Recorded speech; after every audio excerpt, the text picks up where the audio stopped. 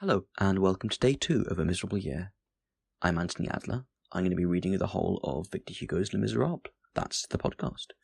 In today's chapter, we get to hear a little bit more about how the bishop settles into his diocese in Digne, and we also get, and this is a real treat, possibly the funniest bit of clerical accountancy in the entire Western literary canon. Enjoy.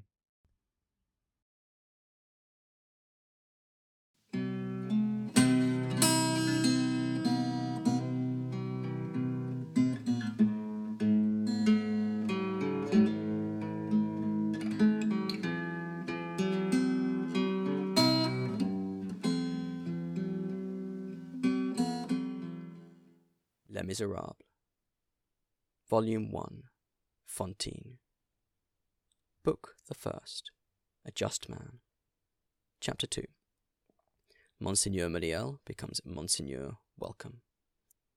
The Episcopal Palace of Digne adjoins the hospital. The Episcopal Palace was a huge and beautiful house, built of stone at the beginning of the last century by Monseigneur Henri Puget, Doctor of Theology of the Faculty of Paris, Abbé of Simois, who had been Bishop of Digne in 1712. This palace was a genuine seigneurial residence. Everything about it had a grand air. The apartments of the bishop, the drawing rooms, the chambers, the principal courtyard, which was very large, with walks encircling it under arcades in the old Florentine fashion, and gardens planted with magnificent trees. In the dining room, a long and superb gallery which was situated on the ground floor and opened on the gardens, Monseigneur Puget had entertained in state, on July 29th, 1714, my Lord Charles Brulart de Genlis, Archbishop, Prince d'Embrun, Antoine de Messingret, the Capuchin, Bishop of Grasse, Philippe de Vendôme, Grand Prior of France, Abbé of Saint-Honoré, François de Berton de Crillon, Bishop, Baron de Vence, César de Sabran de Fauquelier, Bishop, Seigneur de Glandive, and Jean Soanon, priest of the Oratory, preacher in ordinary to the King, Bishop, Seigneur of Senez. The portraits of these 7 reverend personages decorated this apartment, and this memorable date, the 29th of July, 1714, was there engraved in letters of gold on a table of white marble. The hospital was a low and narrow building of a single story, with a small garden. 3 days after his arrival, the bishop visited the hospital. The visit ended, he had the director requested to be so good as to come to his house. "Monsieur the director of the hospital," he said to him, "how many sick people have you at the present moment?" 26, Monseigneur. "That was the number which I counted," said the bishop. "The beds," pursued the director, "are very much crowded against each other." "That is what I observed." "The halls are nothing but rooms, and it is with difficulty the air can be changed in them." "So it seems to me." "And then, when there is a ray of sun, the garden is very small for the convalescents." "That is what I said to myself." "In case of epidemics, we had the typhus fever this year, we had the sweating sickness 2 years ago, and 100 patients at times. We know not what to do." "That is the thought which occurred to me." "What would you have, Monseigneur?" said the director. "One must resign oneself." This conversation took place in the gallery dining room on the ground floor. The bishop remained silent for a moment. Then he turned abruptly to the director of the hospital. "Monseigneur," said he, "how many beds do you think this hall alone would hold?" "Monseigneur's dining room," exclaimed the stupefied director. The bishop cast a glance round the apartment and seemed to be taking measures and calculations with his eyes.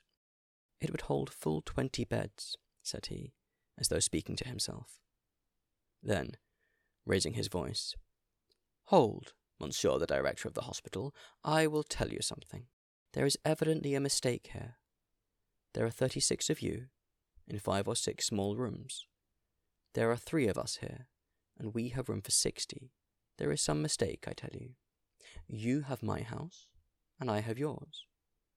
Give me back my house. You are at home here."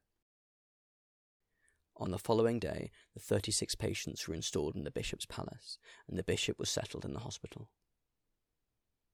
Monseigneur Myriel had no property, his family having been ruined in the Revolution. His sister was in receipt of a yearly income of 500 francs, which sufficed for her personal wants at the vicarage. Monseigneur Myriel received from the state, in his quality of bishop, a salary of 15,000 francs. On the very day when he took up his abode in the hospital, Monseigneur Myriel settled on the disposition of this sum once and for all in the following manner. We transcribe here a note made by his own hand. Note on the regulation of my household expenses. For the little seminary, 1,500 livres. Society of the Mission, 100 livres. For the Lazarists of Montdidier, 100 livres.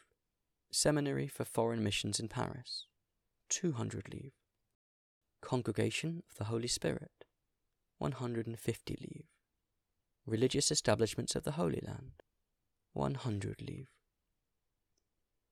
Charitable Maternity Societies, 300 livres.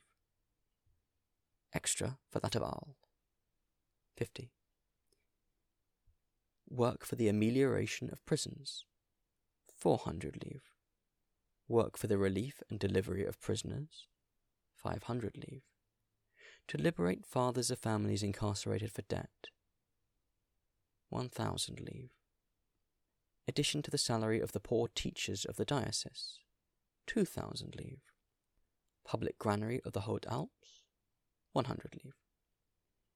Congregation of the Ladies of Digne, of Manosque, and of Sisteron, for the gratuitous instruction of poor girls, 1,500 livres. For the poor, 6,000 livres. My personal expenses, 1,000 livres. Total, 15,000 livres.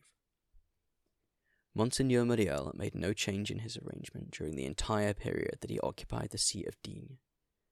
As has been seen, he called it regulating his household expenses.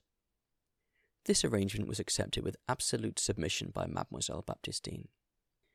This holy woman regarded Monseigneur of Digne as, at one and the same time, her brother and her bishop, her friend according to the flesh, and her superior according to the church.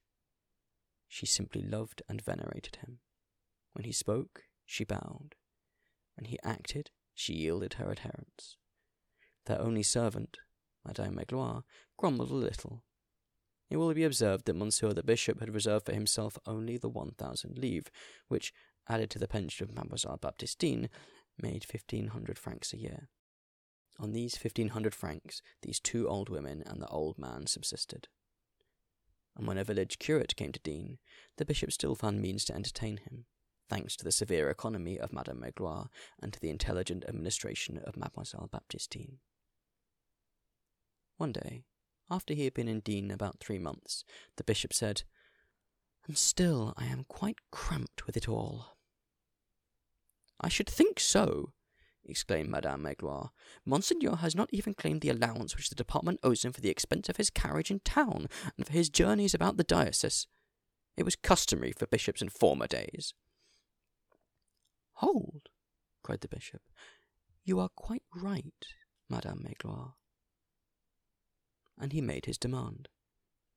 Some time afterwards, the General Council took his demand under consideration, and voted him an annual sum of 3,000 francs under this heading: allowance to Monseigneur the Bishop for expenses of carriage, expenses of posting, and expenses of pastoral visits.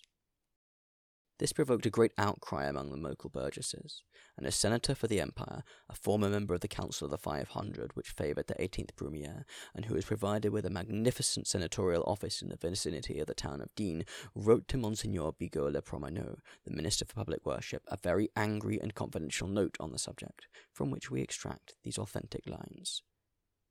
"Expenses of carriage? What can be done with it in a town of less than 4,000 inhabitants?